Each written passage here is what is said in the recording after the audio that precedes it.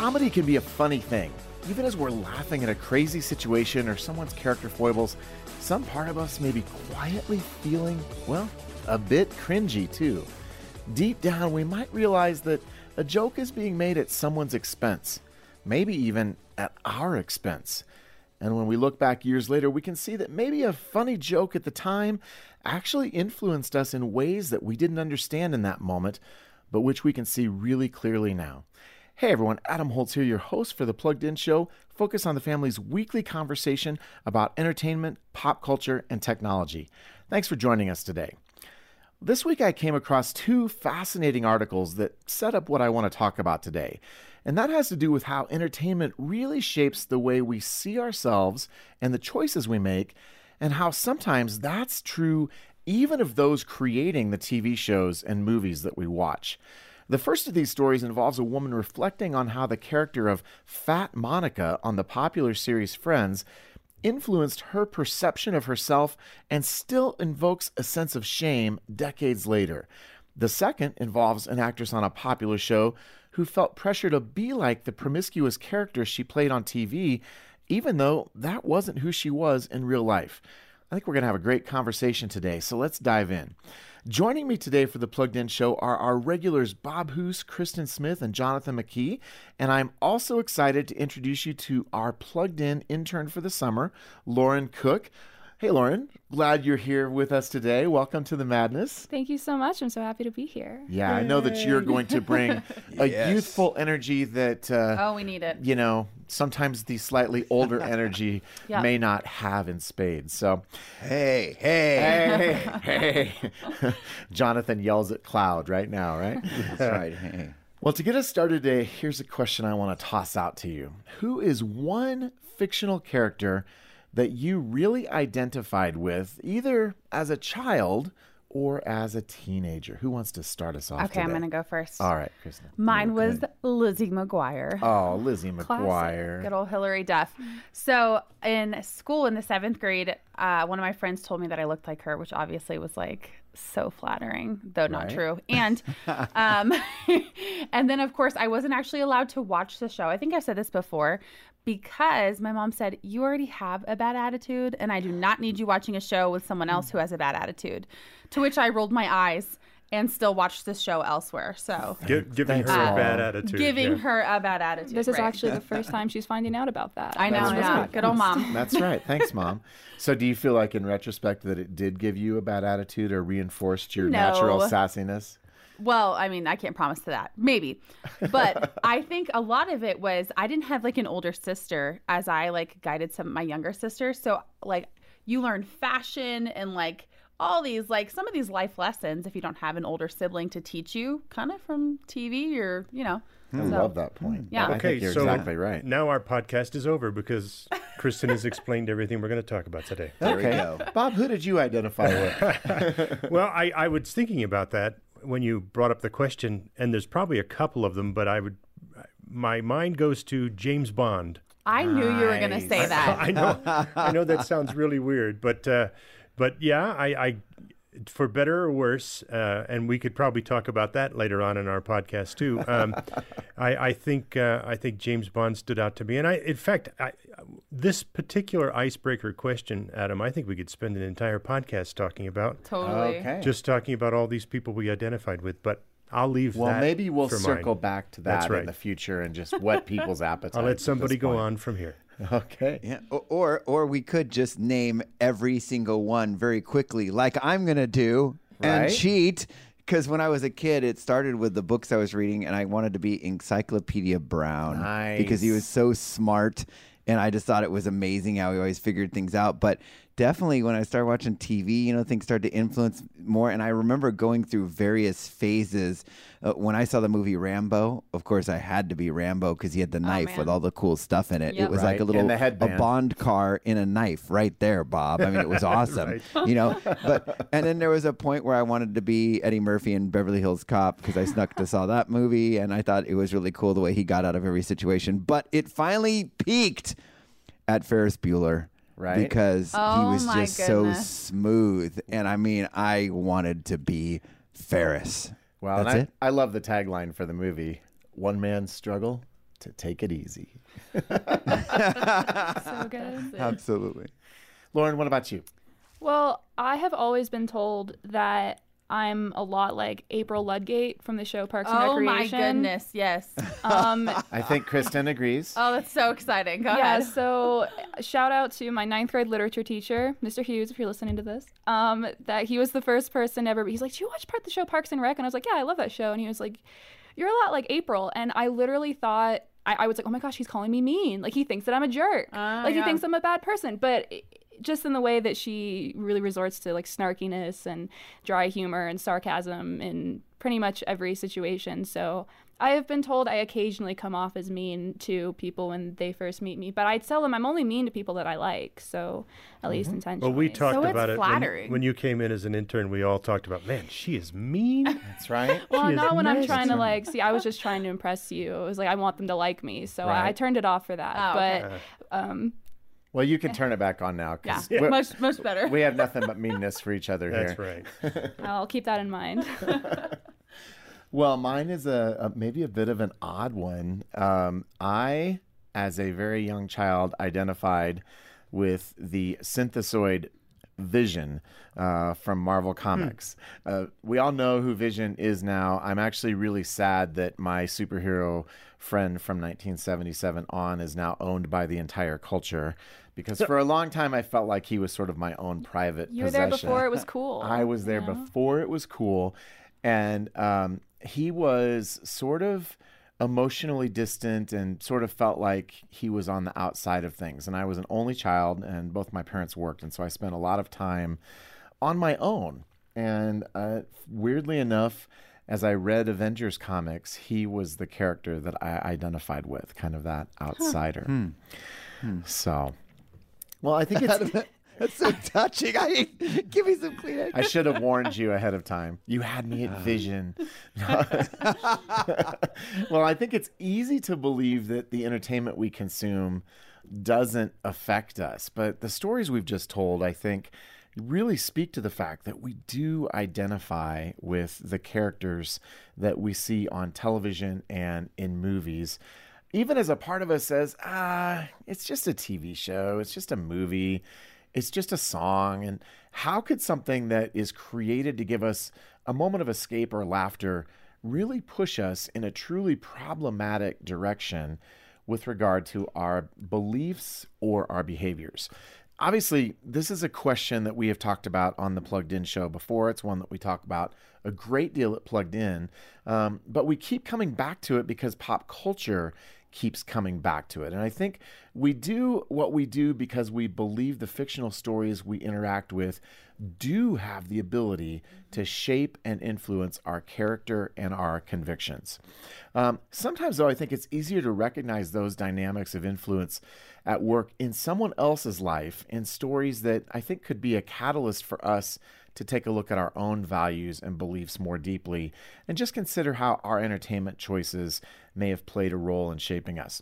So I want to start today, as I mentioned in the introduction, with a Friends character who is kind of strangely or infamously iconic, even though she was only on 4 episodes. And her name is Fat Monica. And not being the resident Friends expert, I'm going to defer to the Friends experts at the table. Yes, exactly, Kristen. Thank you. Take it away. Tell us who Fat Monica is and how she featured on the show. Well, she was Monica before Monica was thin, right? So Monica, her whole life struggled with weight and perception of herself. And basically the storyline is that as Monica got older, she worked really hard to lose all of this weight. And so most of Monica's negative perceptions of herself or her memories really reside in her childhood and growing up as someone who struggled with her weight a lot. Okay. And how is Fat Monica depicted when she shows up on the show? Is it Usually comically. a nice depiction? Not usually. Yeah, usually it's Chandler making fun of her when there was an episode where Chandler met her and kind of like laughed when she said, "I'm Ross's little sister," and he's like, "Okay," you know.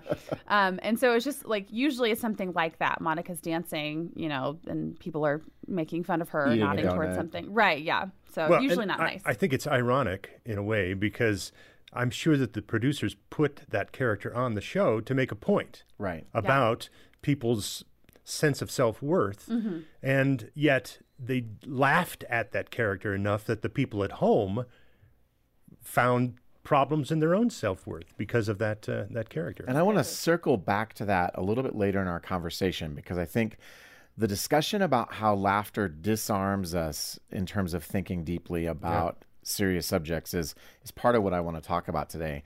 Well, I came across an article a couple weeks ago in Vogue magazine that deals with the character of Fat Monica. And I confess I'm not a normal Vogue reader. I just want to get that out on the table. Shocking. But, the glory of the internet is it's always shooting stuff your way that it thinks for some reason you might be interested in. And actually, I was interested in this. And I think it's safe to say, of all of the Vogue articles I've read in my life, at least 3 of them, I don't read an article from that source expecting to find an extraordinary plugged-in point. Yeah. But this one really had that. And this is an article by a woman named Emma Spector, and it's called 25 Years Later, Fat Monica Still Hurts My Feelings. And she talks about how she watched it as a little girl, which we could have a whole podcast on. Well, this was the first left turn we took, and watching something that was age inappropriate, but that it still really influences her today. And so what I want to do is read a quote from this article and ask you guys to comment on it.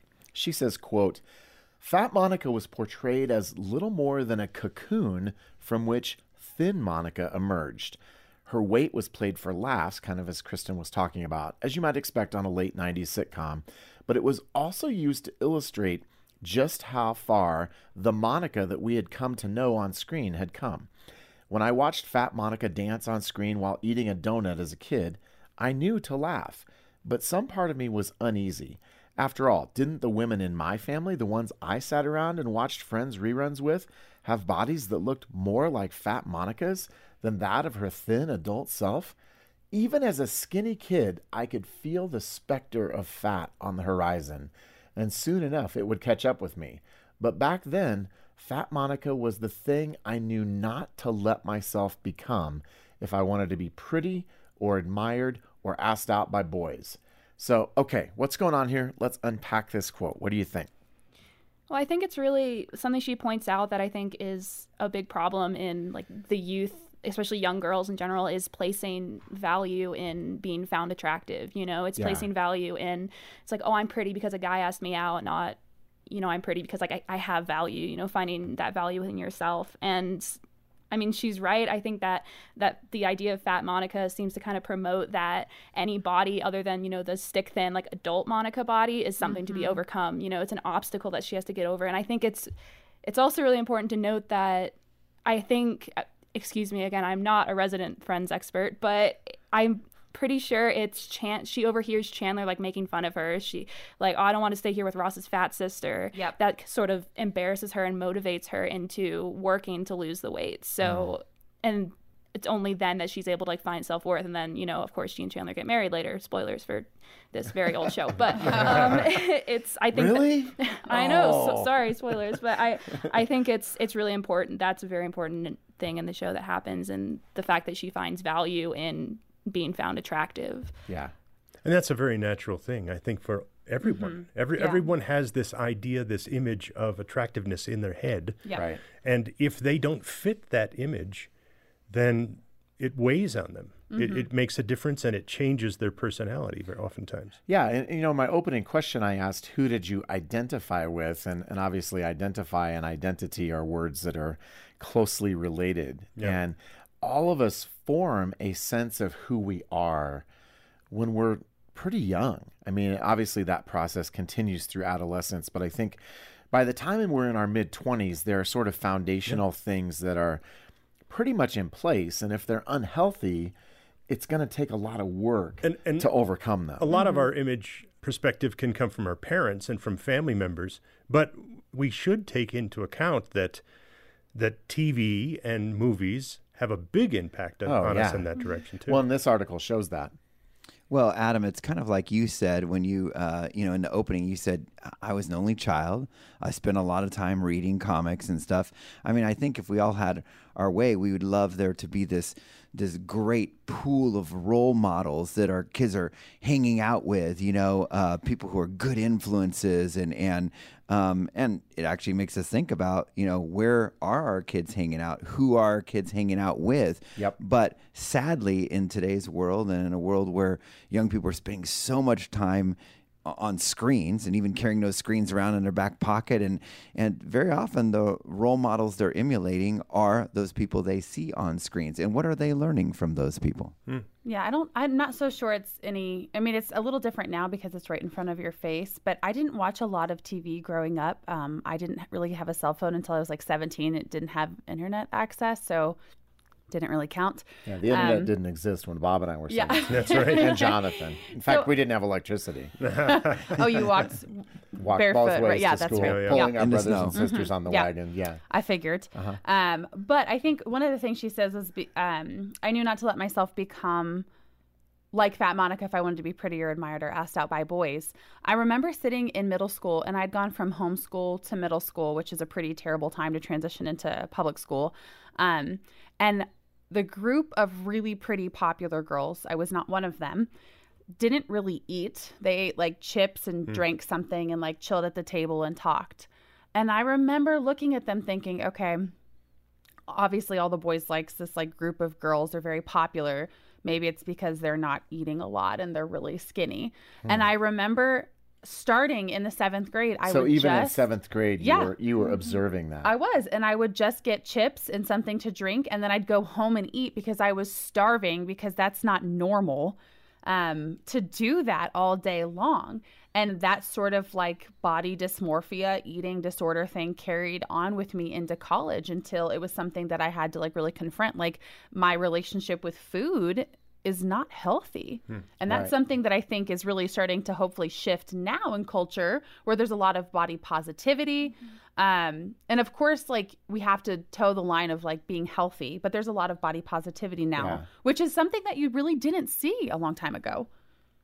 And I think it's also not helpful that like what you're talking about. Like, I definitely observed that in like middle and high school too. Girls just like wouldn't eat their lunch; they just throw it away and then like Yeah. go home. But because in a lot of movies and TV we see these like stick thin people that we associate with being, we see that so often we think it's normal. I remember there's a movie that came out a couple years ago with Amy Schumer. And, Oh, I loved it. I Feel Pretty. Oh, different okay. one. Okay, well, I remember because Amy Schumer has made sort of a lot of her comedy comes from like, oh, I'm like fat and oh, I'm overweight and that's okay. Like, Amy Schumer is not, she's not like unhealthily overweight. She's just a normal person. She's Yeah. a normal body. But Yeah. for a young girl, like, I remember hearing her say that in like middle and high school. I mean, I didn't really listen to her often, but I heard her say That's that. probably good. Yeah, I'm not the biggest Amy Schumer fan, but I would hear her say that like, oh, she's fat. So like, it's you sort of make that association, like your scale is so skewed of what's a normal body and what isn't. Yeah, and Hollywood has done that for years and Oh, years yeah. and Yeah. years. I mean, I remember there was a movie early 2000s called Love Actually that had other problems of its own. But but one of the things that struck me when I watched that film, there was this character in there. I think her name was Natalie or something. She was like an assistant to the prime minister. And there were all these fat jokes about her. And she wasn't fat in the slightest. I mean, she was just a pretty young woman. And yet everybody was continuing to batter her with these heavy jokes. Yeah. And I thought, man, why is it that Hollywood wants to push that kind of thing?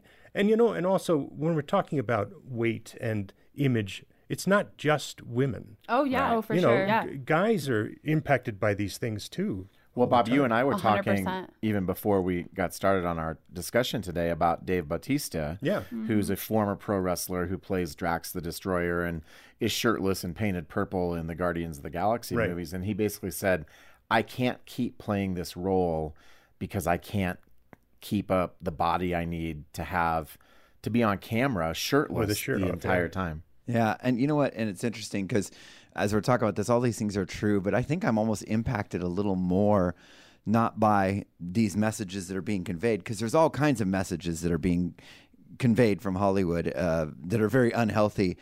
I think it's the impact that it has on young viewers. And I go back to Kristen's story she shared several podcasts ago when we were talking about the impact of entertainment media, where when she was watching Bring It On and she watched a girl brush her teeth, and Kristen changed the way she brushed her teeth for life. That story impacted me, Kristen. No, but I mean, it's so true that very often we see something on a screen and we see, somebody making fun of someone for something, or we see them, portraying a certain lifestyle. And very often we look at that and think, I want to be that. And it's powerful and it affects us. It changes the way we brush our teeth. Well, and those images and those ideas go in. Yep. This is a bit of a tangent, and then I promise I will reel us back into the real conversation. But I have talked on the podcast before about seeing the commercial for the ridiculous documentary, and hopefully you can see the air quotes with the way I pronounce the word documentary, Bigfoot the Mysterious Monster in 1976. And I saw it as a 5-year-old, saw the commercial. I never saw the movie. I saw the commercial 2 or 3 times, and there's a horrifying scene in the commercial of these big hairy arms coming through a window to 2 people on a couch. Last night, I had a nightmare about that. Oh, my goodness. And so I don't think I have been cogitating or anxious about Bigfoot like consciously in a long time, but my subconscious brain, maybe I need to sleep more, reached back to when I was 5, and I'm almost 51 now. So 45 years later, that image is still lurking literally in the back of my self-conscious. Well, maybe it's a self-image thing, right? You actually see yourself as the Bigfoot now. I mentioned I don't. Back when we were doing the Icebreaker, I mentioned that James Bond. I sort of looked up to James Bond as a kid. I didn't say this, but you should say it now. I'll say it now. When I was a young man, there was a young woman that I knew who said to me, "You're kind of like a James Bond guy, aren't you?" And at the time, I took it as a real compliment. Right. I remember I was puffing my chest out and thinking, yeah. But the fact is, as I've thought about it lately, I'm not sure she meant it as a compliment. Right. I mean, the fact is that there are a lot of things in some of these characters that we see on screens, especially men characters, that aren't necessarily something you want to emulate. No. And there was a lot about James Bond that I probably shouldn't have emulated. Yeah. And that, I think, as we're talking about comedy, one of the things comedy does, and I mentioned this earlier, is it disarms us from thinking about what's being made fun of. Because comedy is almost always, especially in sitcoms, it's usually at someone's expense. Right. And usually somebody is paying the price for a bad decision they've made, or they've tried to cover something up, and it's situational comedy, right? It's like, we're going to take this situation and we're basically going to make fun of you for it. And I think I was never a big Friends fan, and I think I'm not a big sitcom fan, because the situations that they ask me to laugh at often make me cringy. But I think the reality is that comedy sort of short circuits our critical thinking, because it's hard to say, what's the worldview here, when you're laughing at a Fat Monica joke, Oh, I was just going to say, for anybody who's actually been in a room where you've been made fun of by others, there's nothing more horrifying than everybody laughing at you. It's the worst. And when you're watching a show where everybody is laughing at a certain person for a certain obvious character trait, then the last thing you ever want to be is that character trait. Yes. Yeah. And so it's frightening, and it becomes something that's very motivating. And that's where this article really nailed it. This article really showed that point of view of, I saw that and everybody there was laughing and making fun of this. And she made that short little hop to, I don't want to be that. Yep. And I think a lot of times, a lot of comedy gets away with like blatantly making fun of people because there's like, oh, it's satirical, it's Right. like the reason The Office was able to do this like for 9 seasons is because like Michael is being stupid, and so we're actually laughing at Michael, laughing at somebody else, which, I mean, whether that works or not is Right. it's kind of meta. A little bit, yeah. So But the fact remains, you're still, he makes so many fat jokes throughout that show. He makes fun of all the like overweight people in the office, and they can get away with it because like, oh, we know he's being ridiculous, but he's still making those jokes, and that's still having an influence on the people watching. Mm-hmm. Well, we often talk about how media influences us, but I came across another article this week. This one's really good. That I thought, oh man, it made me deeply sad, but I thought it was really revealing. And I'll just read this quote. And it's from Misha Barton. She starred on the OC back in the early 2000s. And this was a huge show. It was an incredibly influential show, basically about really pampered, spoiled, mostly badly behaving teens in Orange County. That's the OC. Yep. And the interesting thing was she plays kind of the wild child, promiscuous character. But when she started playing that role at the age of 18, she was a virgin. And so in the UK version of Harper's Bazaar, which again, I don't read, but came across this week, she said, quote, "Even being a virgin at the time in that context made me feel like a fraud. The kids in the show were quintessential rich, privileged American teenagers, drinking, taking drugs, and of course, having sex. I knew it was important to get this thing, my virginity, that was looming over me, the elephant in the room, if you will, out of the way."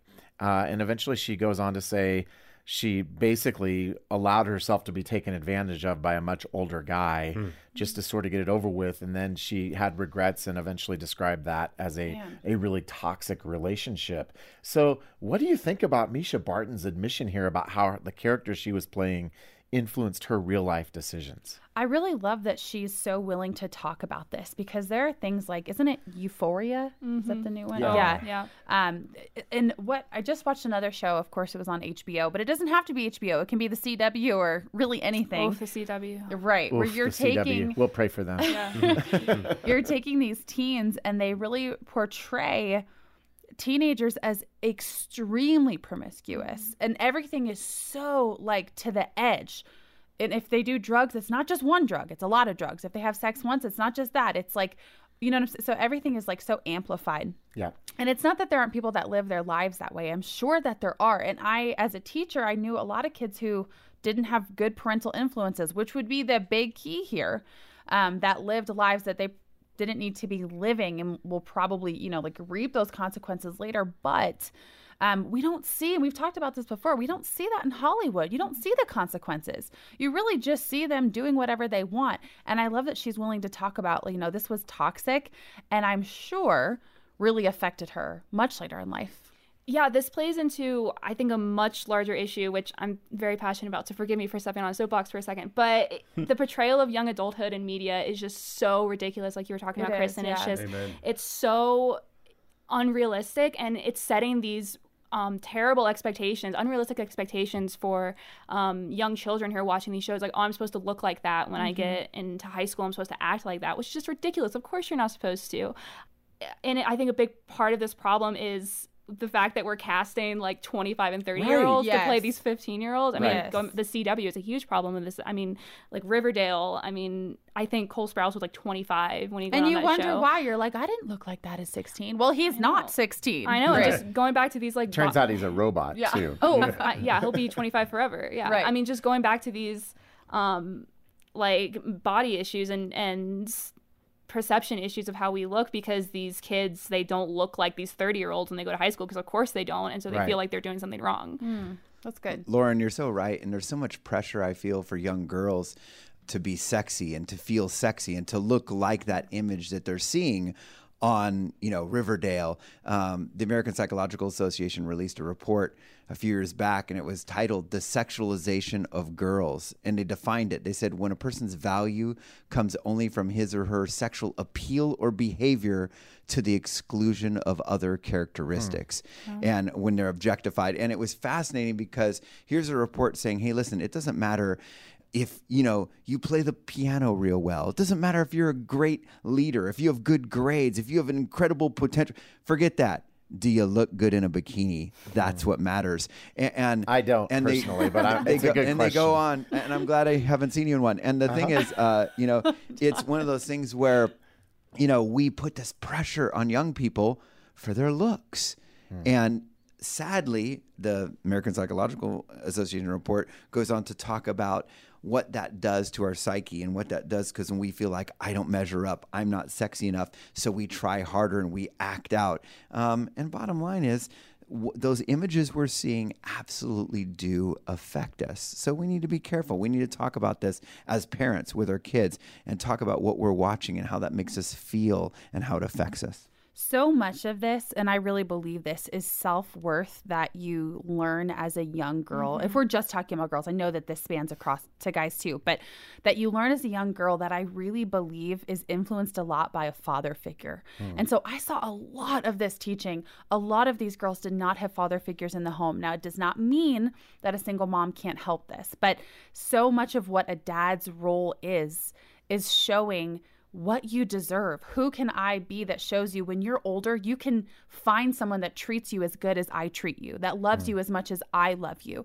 And so I think a lot of, not only, it's terrible now because Hollywood has done this thing where they've made men laughable. It's ridiculous. Yeah, Who and wants to be- especially fathers. Especially fathers. Who wants to be married to someone like that? Who wants a dad like that? It's fine if you're funny, but there's no like, these masculine traits, like they're shamed, and you can't be masculine because, like hashtag toxic masculinity, like calm down.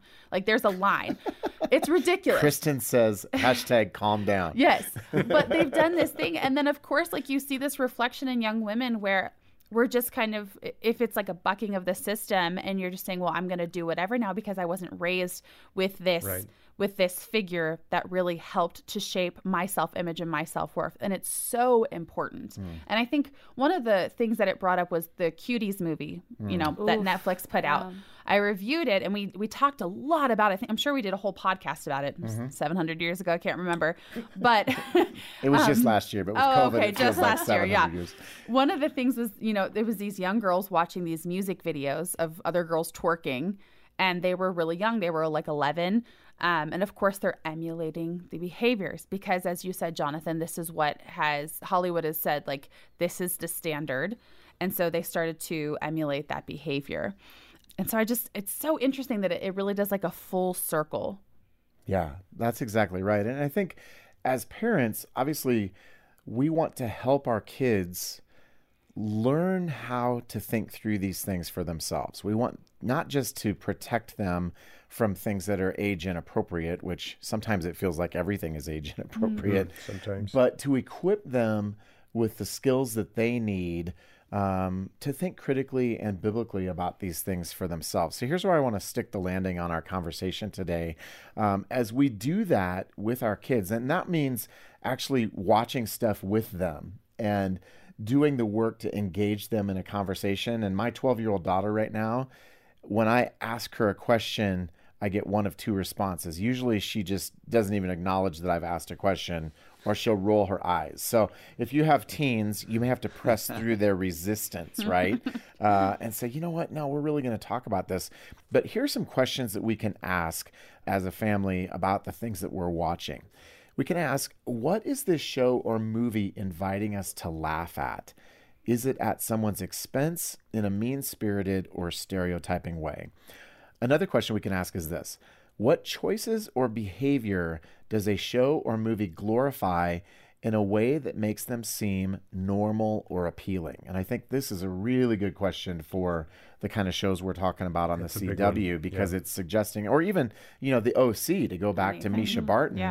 Yeah. She's saying, this is what normal teenager dumb looks like. You have sex, you take drugs, you party, you do all this stuff. Yeah. And as Kristen noted, not all teenagers, and probably even not most teenagers, are actually living that way. And then a final set of questions is this: what do you think would happen in real life if you did the same things the characters did? What would the consequences be? And sometimes there are consequences on these shows, but oftentimes we get characters, and I think we especially saw this on Friends, not to pick on Friends, but to pick on Friends. They were almost all promiscuous, and with rare exceptions, there were never any consequences for that behavior. It was a joke. We were invited to laugh at their promiscuity. Well, we hope that the Plugged In Show can be a catalyst for conversation in your family, with your friends, and also maybe with us. So this week we would love to hear from you regarding this specific question. What TV show or movie influenced you when you were younger? Who did you identify with, and how did it shape your choices or your sense of identity? Let us know at our Facebook page or on our Instagram page, which you'll find at Plugged In Team. And we'd love to keep this conversation going with you.